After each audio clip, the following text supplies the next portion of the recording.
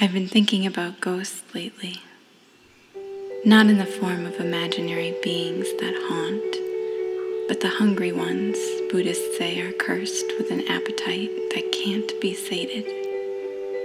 The ones with mouths the size of pinheads and stomachs as vast as mountain ranges, animalistic in their fervor to feed themselves, exhausting themselves with their endless eating.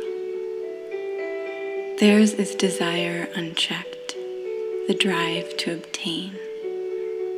Mas, mas, mas, they say with each bite. Theirs is suffering. I've learned to let go of a lot over the course of my life, and this last year was a master class in it. I wanted a healthy baby. I wanted to see my family for Christmas. I wanted money back from my tax return. Love and money, a recipe for suffering. Where I feel the most fear, I know, is where there's the most clinging. When paranoid what-ifs begin dancing across the back of my mind like it's a dusty stage, and the dance of the Sugar Plum Fairy is playing in full orchestra. When I start my statements with shoulds and the sound of someone else's voice. When I feel my heart clench instead of leap. When I find my body holding tight against some wanting. These are all signs the hungry ghosts are awakening. What can break their spell? What can quiet their tummy rumbles?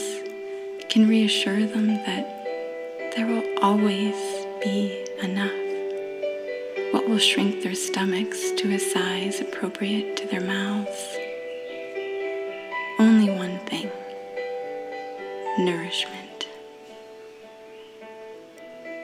I can eat cheese puffs till I'm orange in the finger, but I know I'll still be hungry. What are all these cheese puffs I've been chasing? Dinner will be ready soon enough. I'm not going to die of starvation. But knowing this and knowing it are two different things. Sometimes a visual reminder can help, so I look at my hands, balled into fists, bracing against some phantom force that will take away whatever I'm holding, clutching what I have with all my might. As I unfurl each fiddlehead finger from its staunch stance, I release some of the fear, some of the wanting. I allow the blood flow to return and the slivered moon prints in my palm to fade.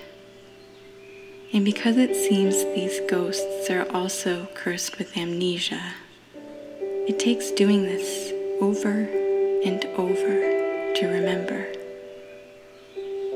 An outstretched hand is more apt to receiving. An open palm can hold more.